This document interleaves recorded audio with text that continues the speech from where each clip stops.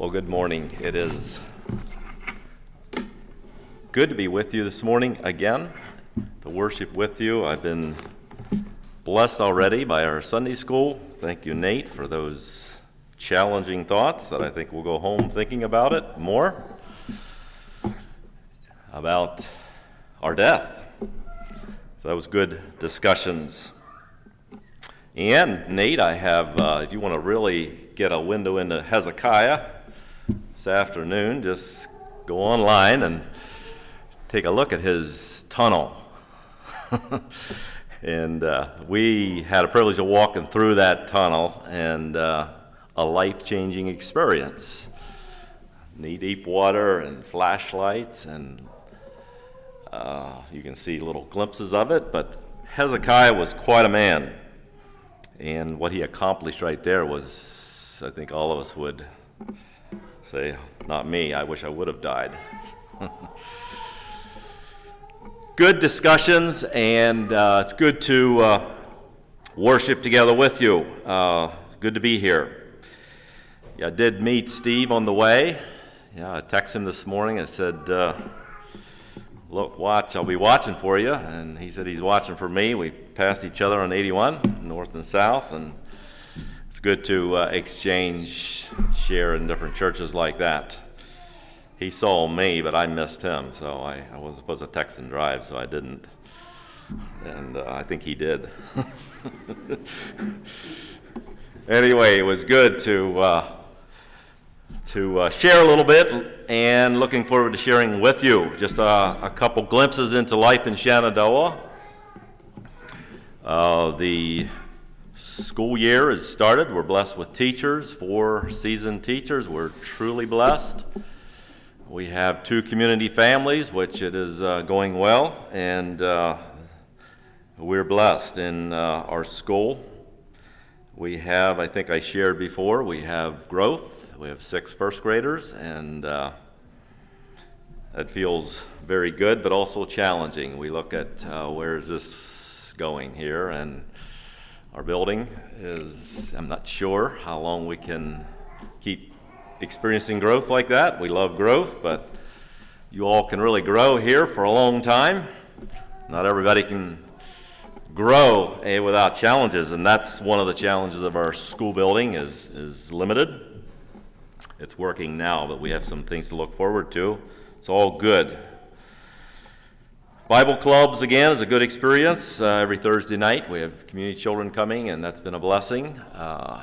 Making connections there, reaching into families. There's one family that I meet with every Thursday night, the father, which is a blessing to see that. Probably the biggest change that we will experience, we are, Riley and Katharina will be sent to the mission field here in December 2nd. They have plane tickets, and it's a little bit of change coming. And Jim talked about the challenges of countries and the world. They're going to the country of Laos, and they were in training for 4 years with All Nations Bible Translation. You say 4 years of training. They're working alongside of Bible translators, and the mission of All Nations is every kindred, tongue, and tribe has a right to have the Word of God. And there's yet 2,000, give or take, some languages and people groups in the world that have never had the Word of God. And that is hard to get to, and so it's these villages that are very hard. It's a 20-year project. First of all, learning the culture and learning the language of Laos, and then the village. They're the Isala people group is a small people group, and yes, that is their call, learning that and then translating the Bible. And so they're working alongside of a team of 3 young couples. And I praise the Lord. I stand back as parents. We had a graduation at All Nations, and I know the 3 parents of the couples. It's Zach and Rebecca Barkman, and Riley and Katharina are son and daughter. And then Walter and Rachel Whitmer is from a Beachy Church. So all of the parents are about our age. We're in our 50s, and so we stand back and say, wow, we will be praying. And these young people, I praise the Lord for young, energetic people that are willing to take on a task like that. So pray with us as a church, as a district. You all, I think, receive newsletters, so you all are part of this. It's a church planting experience. The mission is a church living out the Word of God in this little people group. And that's the mission and the goal, them having the Word of God in their own language, and a church that is established like this in every village of the world, living out the Word of God. And I really believe that that's at the heart of God's Great Commission, that we have what we see here this morning, a church. And it's not just the Bible, but a church. And so pray with us in that as we go through that change in our church life and our family.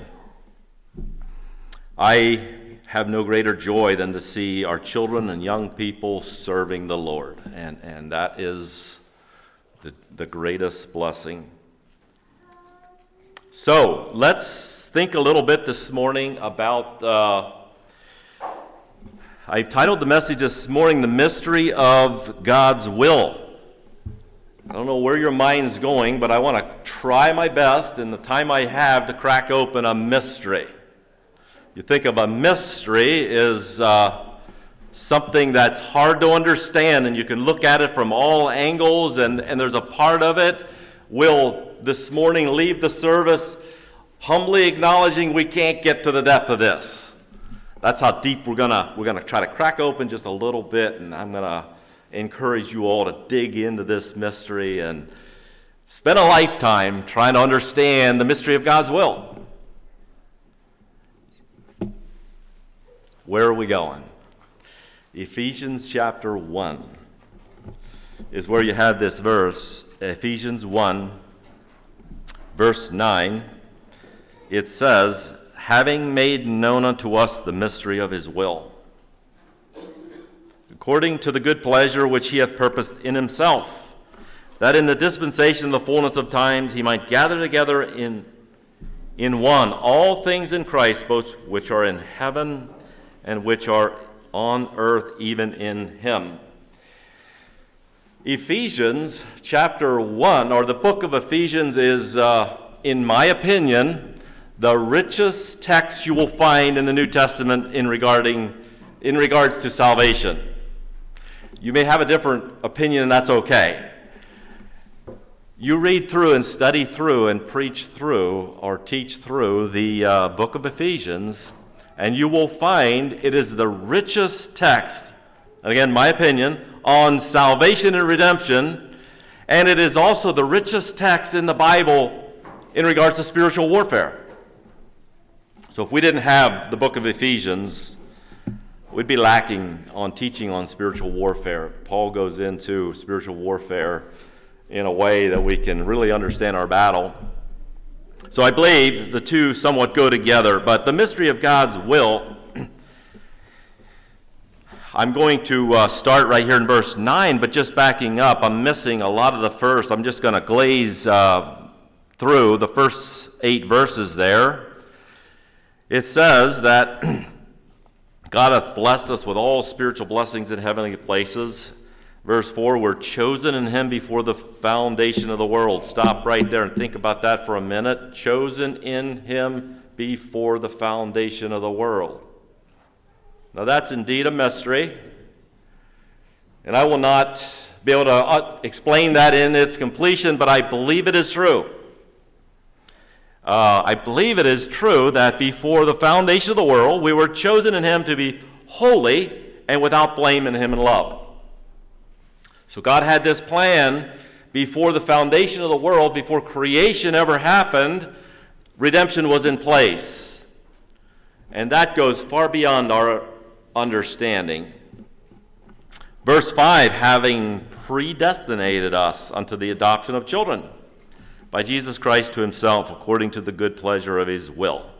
There again, you have the depth of predestination. And I'm guessing the ministry here, you'd probably, if you had sermons to put toward the top and the bottom of your sermons to preach, predestination would probably be one you'd put down there, and maybe I'll get to it. It's a harder one to understand, but I believe it says here we're predestined,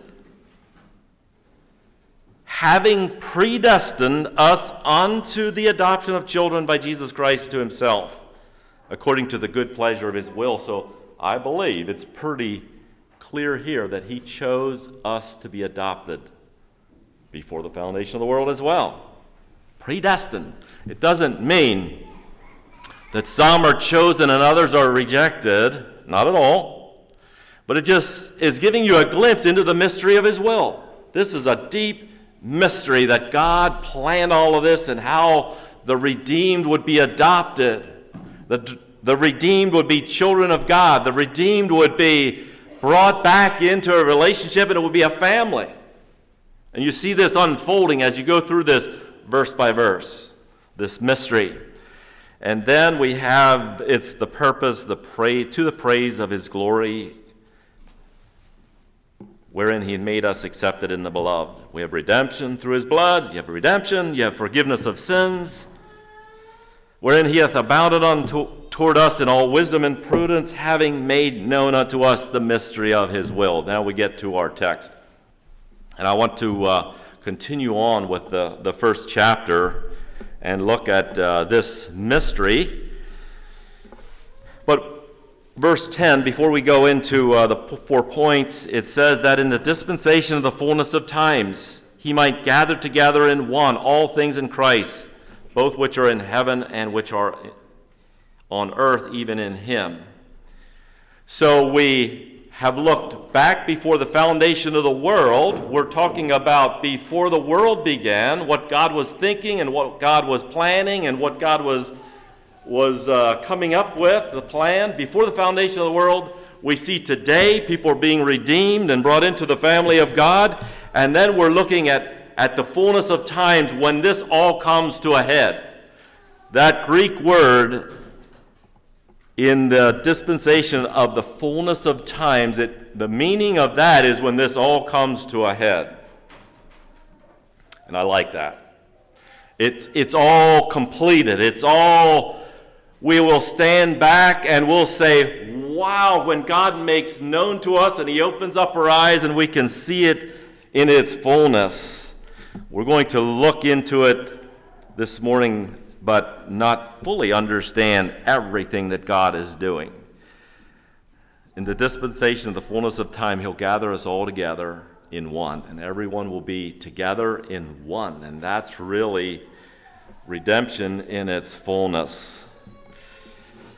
So I have 4 points this morning, and we're going to just go through these and look at them. First of all, an inheritance. Secondly, sealed. We're sealed in Christ. And thirdly, a down payment. And fourthly, opened eyes.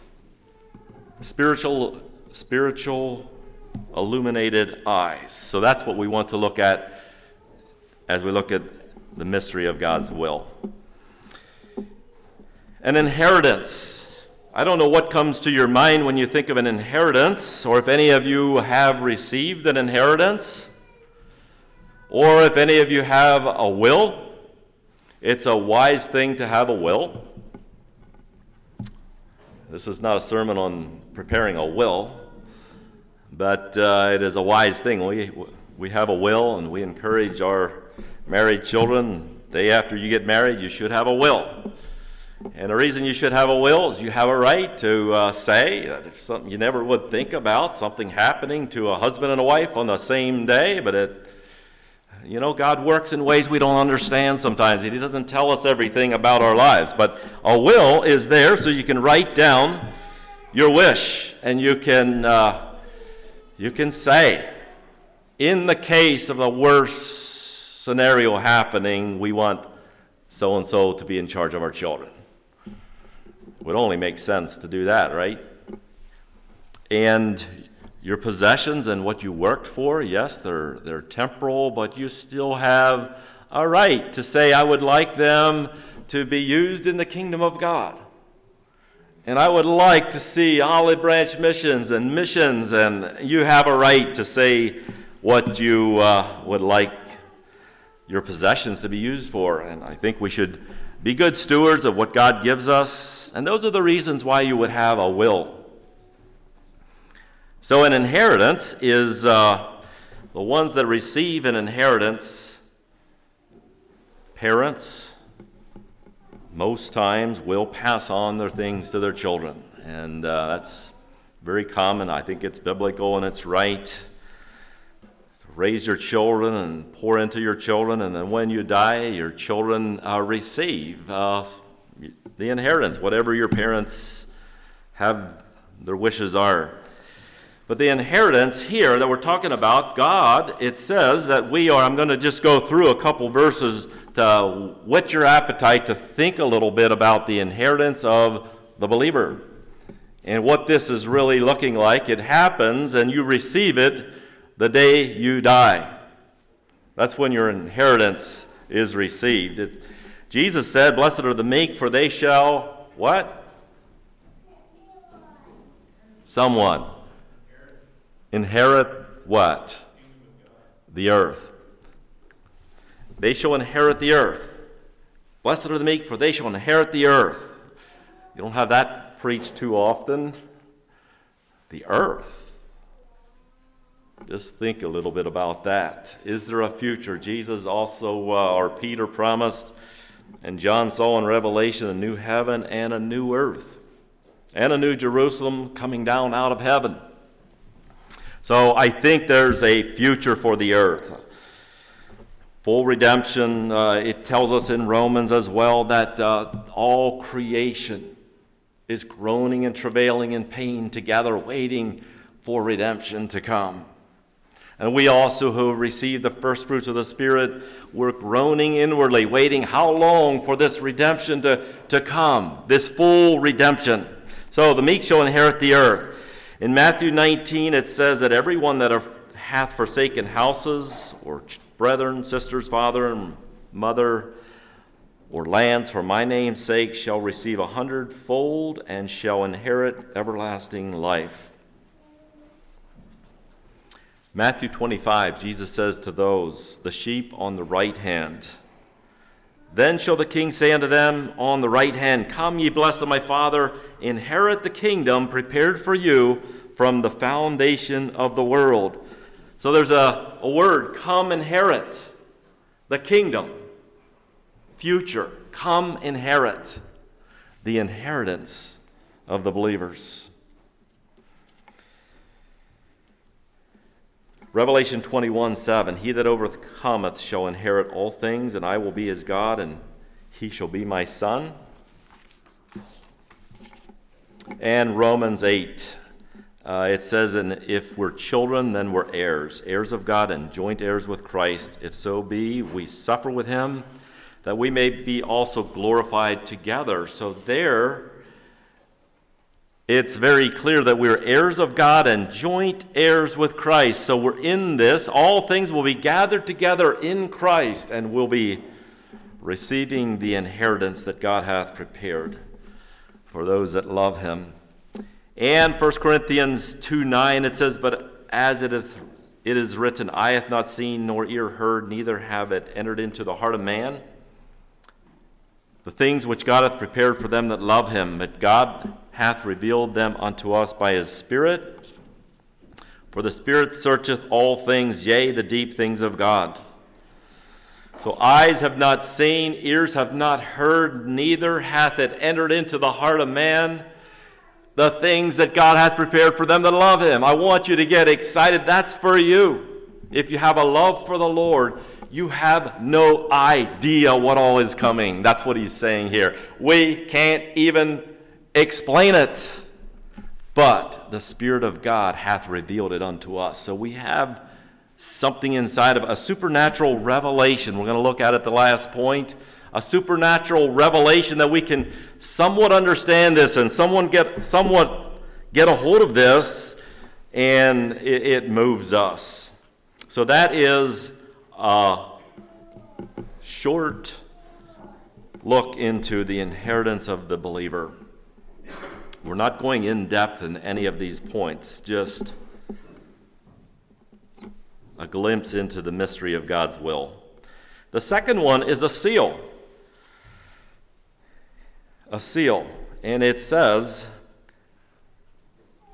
in verse 13, in whom ye also trusted after that ye heard the word of truth, the gospel of your salvation, in whom also after ye believed, ye were sealed with the Holy Spirit of promise. You were sealed by God. I don't know what you think about, or if you really understand how that when you came to the Lord, you're sealed. What you think of, I'd love you all to respond. What comes to your mind when you think of being sealed with a seal?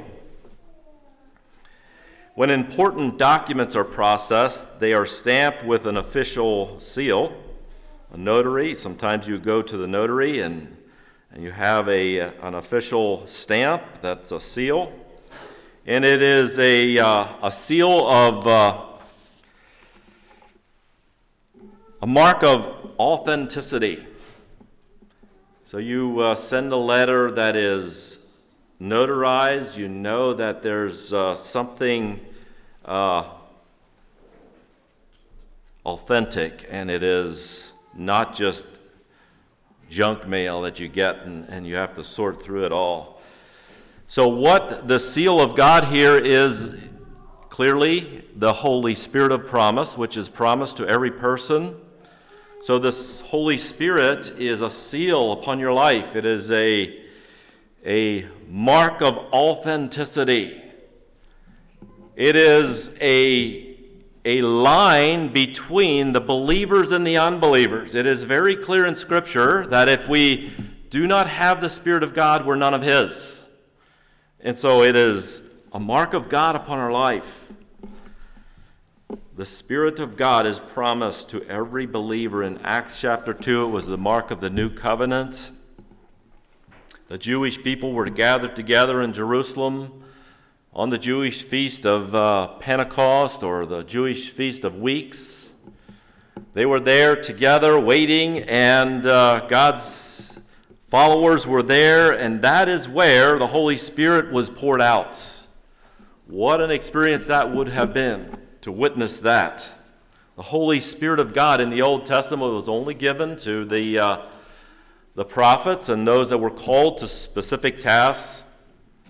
We saw in our Sunday school lesson how Isaiah spoke to Hezekiah, and that was Old Testament, a picture into Old Testament, different. It says that God in times past spoke to us through the prophets, but in these last days He speaks to us through His Son. So the Holy Spirit is given to every believer, and that's the mark of the New Testament. And this promise is to our children and our children's children, to everyone who comes to the Lord by faith. We have this promise that the Holy Spirit will be poured out. The Holy Spirit will come upon your life. The Holy Spirit is a gift, and it's a mark. It's a seal upon your life. It's an in or out deal. So if you do not have the Holy Spirit, you cannot be born again. You cannot come to God in the New Testament. So it's a mark. The seal of God is a mark of authenticity. The seal of God is also implies ownership. So God put His seal on us because He purchased us with His own blood, and we are bought with a price. And so the seal of God is a mark of ownership. We say we're not our own, and our bodies are the temple of God, and they are His. We're bought.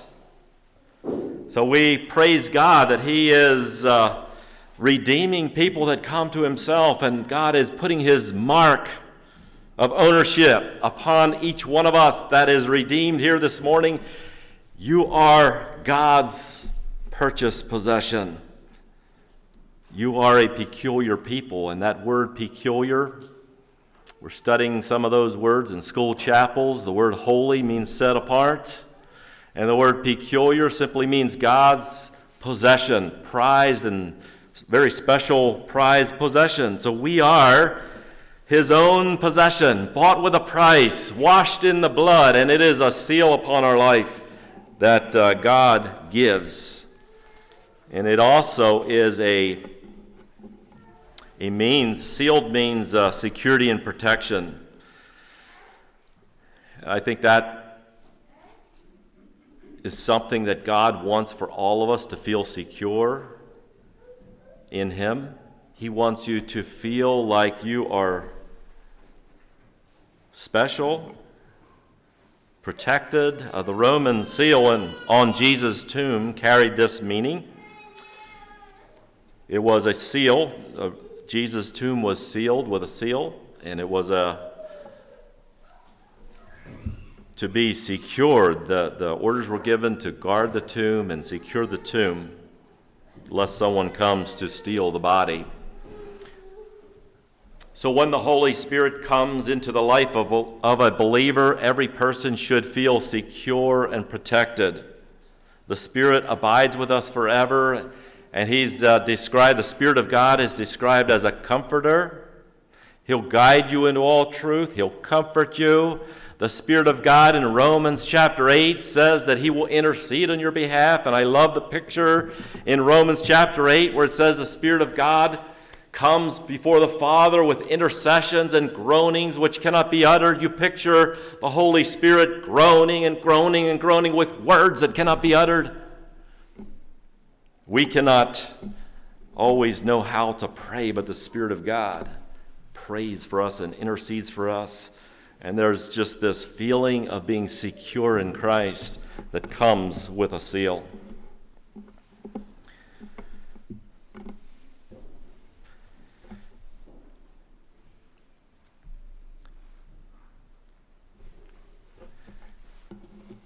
The next point is a guarantee or a down payment, and I like it. It keeps on getting better. It keeps on getting better, and you think about a down payment. I'm assuming most of you here or some of you here have purchased a property. We moved several times, so I know what it's like to sit around the table and buy a property, buy a house. But first of all, you look at the house and you're in the point of decision. But when you come to the place where you think this is a place you want to live and this is a place you want to buy, this is a home that God would like your family to live and for you to raise your family, whatever it is, or a business or whatever it is, you come to the place where you say, I'm ready to go in. And you get your wallet out or your checkbook. Rather, it's more than a wallet, but a checkbook most times these days. And what they're looking for is a down payment. They want you to show that you are serious, not just verbal, yeah, I like this property, but I want to see you make a commitment. And so whatever the percentage is on an auction, they have it clearly listed, 10% or whatever the down payment is. So at the end of the sale, the last bidder gets out his checkbook and writes a check. And he's saying, I want this property. Sometime down the road, 30 days, 60 days, there's settlement. And that's when you really go all in. But the down payment is very important because it shows a commitment. And when you come to the place where you make a down payment, it says to the realtor, it says to the seller that they will show up on settlement day with the final cash or whatever the payment is. It says here in verse 14, the Holy Spirit, which is the earnest of our inheritance until the redemption of the purchased possession, unto the praise of His glory. Now, I love this verse This word earnest, we don't use the word earnest very much, but it means, in the Greek word, it means a guarantee or a down payment. That's the meaning of the word earnest, which the Holy Spirit is in or out. It's a seal of God upon your life. It is a must for you to get to heaven. God's Spirit is a seal, and God's Spirit is also a guarantee that God will be there when you die, or when he gathers. Remember back in verse 9 that in the dispensation of the fullness of time he might gather together in one all things in Christ. One day I believe God will say to the Son, and I believe we should live our lives for this. We may be the generation to see this. I get a little excited about it. I think you should too. This is a day we may live to see, where the Father will say to the Son, bring my children home. I'm going to gather together in heaven and in earth, all in Christ. Everyone will meet in the air, and all of us will be with Christ forever. God's saying, I made a down payment, and I'm going to do it. This is exciting stuff. It's a mystery of his will. And I can only crack it open just a little bit. But it is so exciting when you understand what he's saying here. The Holy Spirit is a seal upon your life. It's a mark of authenticity. It's a mark of ownership. It's a mark of security, and that should be your experience. God wants you to have that. It's God's idea. Before the foundation of the world, this was all in place. And now we have the inheritance is also a real deal as well. When you are in Christ, there is an investment that God made into your own life. And that brings peace to your heart. That brings joy to your heart when you know for sure that you're part of this great story. So it is an earnest of our inheritance. And we're talking about our inheritance. It's a proof of our inheritance until. So we have this down payment until the redemption of the purchased possession. And I'm going to have to glaze through this real quick. The whole Bible is one story of the unfolding plan of redemption. And I like to take people many times as I'm witnessing, and I say, take your Bible and read the first 2 chapters of the Bible, and you will get a glimpse of what God intended for you to experience. If any of you would have the privilege to take 1 week and take a trip to the Garden of Eden, I think you'd have your ticket and you would be going. And I'd want to live there longer than 1 week. That's what God had in mind. Genesis 1 and 2. The creation of the heaven and the creation of the earth was a paradise. The garden was just an add-on, and there was just no sin, no death, no disappointment, no lost contracts, no whatever. And sin, of course, came into the picture. And then take your Bible and read the last 2 chapters of the Bible, and you see a new heaven, and you see a new earth, and you see a new Jerusalem coming down out of heaven. And I like to add my words on there to get you a little understanding of my understanding. The New Jerusalem comes down out of heaven to the earth.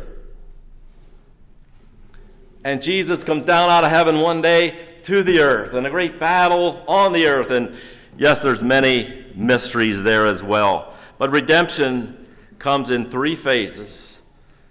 First of all, a person needs to be redeemed from salvation, needs to receive salvation, be redeemed from sin. And that's where our hearts are restored and our hearts are connected with God, and we respond to the gospel call. We're sealed with the Spirit. We're saved. And then we are being redeemed by the Spirit. Sanctification. We are being made right with God. And when this experience comes, one day we shall be redeemed in the body when Jesus comes and returns will receive the redemption of the body. So the completion here in verse 14, it says, which is the earnest of our inheritance until the redemption of the purchased possession. I want you to think about what is the purchased possession. It's you and I, the redeemed. The purchased possession is the children of God. And that day will come when we receive full redemption. Last point is the spiritual illumination.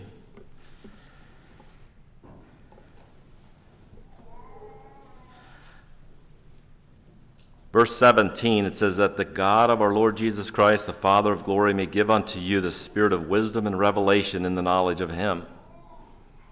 Paul was praying for the Ephesians, and he's praying for us, that God would give your eyes spiritually illumination. Spiritual illuminated eyes can see into these things. Spiritual illuminated eyes can see this in part. Spiritual illuminated eyes is what helps us to understand the plan of God in part. Verse 18, that the eyes of your understanding being enlightened, that you may know what is the hope of his calling, what the riches of the glory of his inheritance in the saints, and what is the exceeding greatness of his power to usward who believe, according to the working of his mighty power.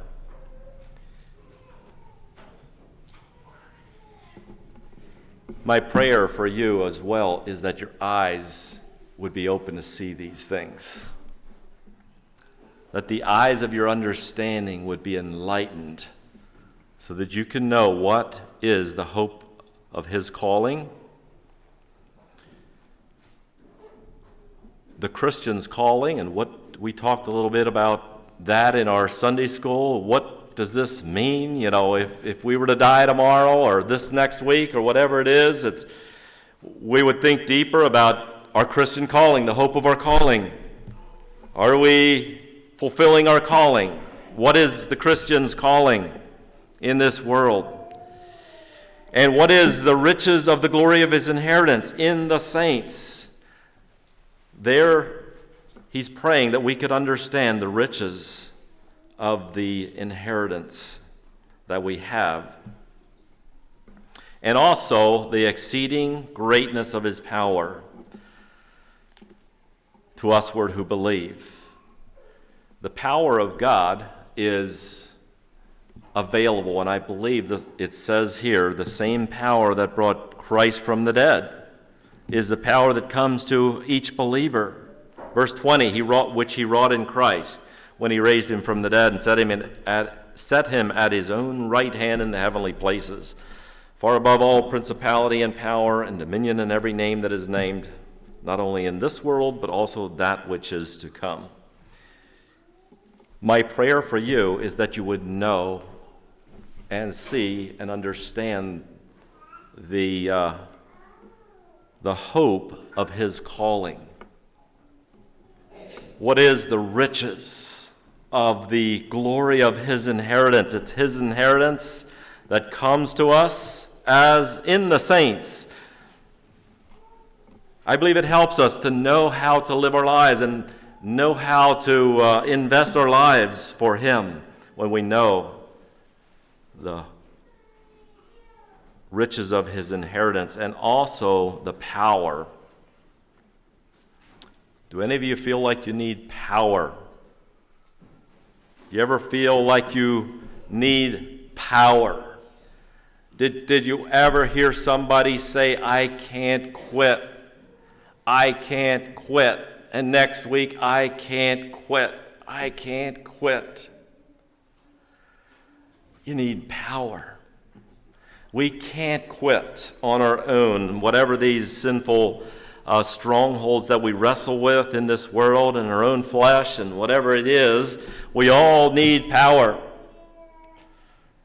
We all need power. Spiritual power that brought Christ from the dead is what Paul's saying. I want your eyes to be opened up that you can see the power that brought Christ from the dead.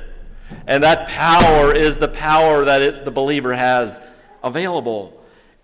And so that is what God wants for each one of us. And that's my prayer for each one of myself included, that we would receive the power of God to overcome and be overcomers, as it says in the book of Revelation.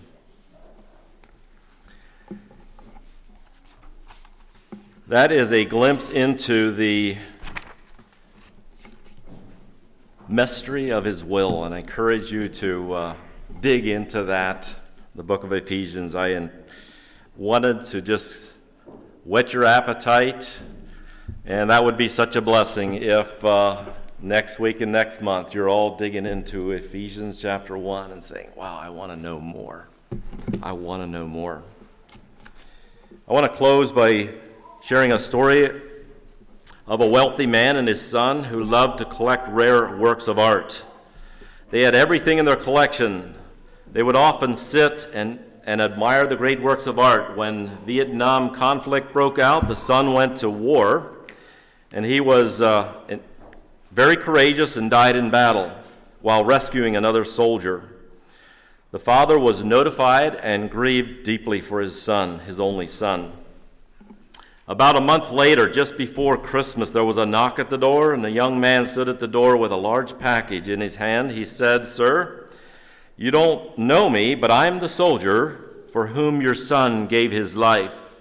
He saved many lives that day, and he was carrying me to safety. A bullet struck him in the heart, and he died instantly. He often talked about you and your love for art." The young man held out his package. I know this isn't much. I'm not really a great artist, but I think your son would have wanted you to have this. The father opened the package. It was a portrait of his son, painted by the young man. He stared in awe at the way the soldier had captured the personality of his son in the painting. The father was so drawn to the eyes that his own eyes welled up with tears. He thanked the young man and offered to pay him for the picture. "Oh no, sir, I could never repay what your son did for me. It's a gift." The father hung the portrait over his mantle. Every time visitors came to his home, he took them out to see the portrait of his son before he showed them any of the great works he had collected. The man died a few months later. There was to be a great auction of his paintings. Many influential people gathered, excited over seeing the great paintings and having an opportunity to purchase one of the collection. On the platform sat the painting of the son. The auctioneer pounded his gavel. "We will start the bidding with the picture of the son. Who will bid for this picture?" There was silence, and then a voice in the back of the room shouted, "We want to see the famous painting. Skip this one." But the auctioneer persisted. "Will someone bid for this painting? Who will start the bidding?" Another voice shouted angrily, "We didn't come to see this painting. We came to see the valuable paintings. Get on with the real bid." But the auctioneer continued, the son, who will take the son?" Finally, a voice came from the back of the room. It was a longtime gardener of the man and his son. "I'll give $10 for the painting." Being a poor man, it was all he could afford. "We have 10. Who will bid 20? "Give it to him for 10. Let's see the masters." $10 is the bid. Won't someone bid 20? The crowd became angry. They didn't want the picture of the son. They wanted the more worthy investments for their collections. The auctioneer pounded the gavel, going, "Once, twice, sold for $10. A man sitting in the second row said, "Now let's get on with the collection." The auctioneer laid down his gavel. "I'm sorry, the auction is over." "What about the paintings?" "I'm sorry, when I was called to conduct this auction, I was told of a secret stipulation in the will. I was not allowed to reveal that stipulation until this time. Only the painting of the son would be auctioned. Whoever bought that painting would inherit the entire estate, including the paintings." The man who took the Son gets everything. God gave his Son 2,000 years ago on a cruel cross, much like the auctioneer. His message today is the Son, who will take the Son? Because you see, whoever takes the Son gets everything. That gives you a little glimpse into the heart of God. Whoever takes the Son gets everything, and one day we will be able to see with our own eyes what God has prepared for all those that love him. And I want to encourage all of you as Christians, live your life for the Lord. Be effective in your ministry. Give it all for God. And I pray as well that your eyes would be opened up in part, that you can see and get a hold of this, what God wants for your life. Let's pray. Father, thank you for this privilege to be together this morning, to look into your word and to look into the mystery of your will. We humbly acknowledge that we can only understand in part what you had planned before the foundation of the world for us. How that you saw us in Christ before the foundation of the world. How that you care deeply about our lives today and sealing us with the Holy Spirit and giving us the down payment, the guarantee of the purchased possession being redeemed one day. And God, I pray that you give us all a heart to be faithful to the Lord. We ask this in Jesus' name. Amen.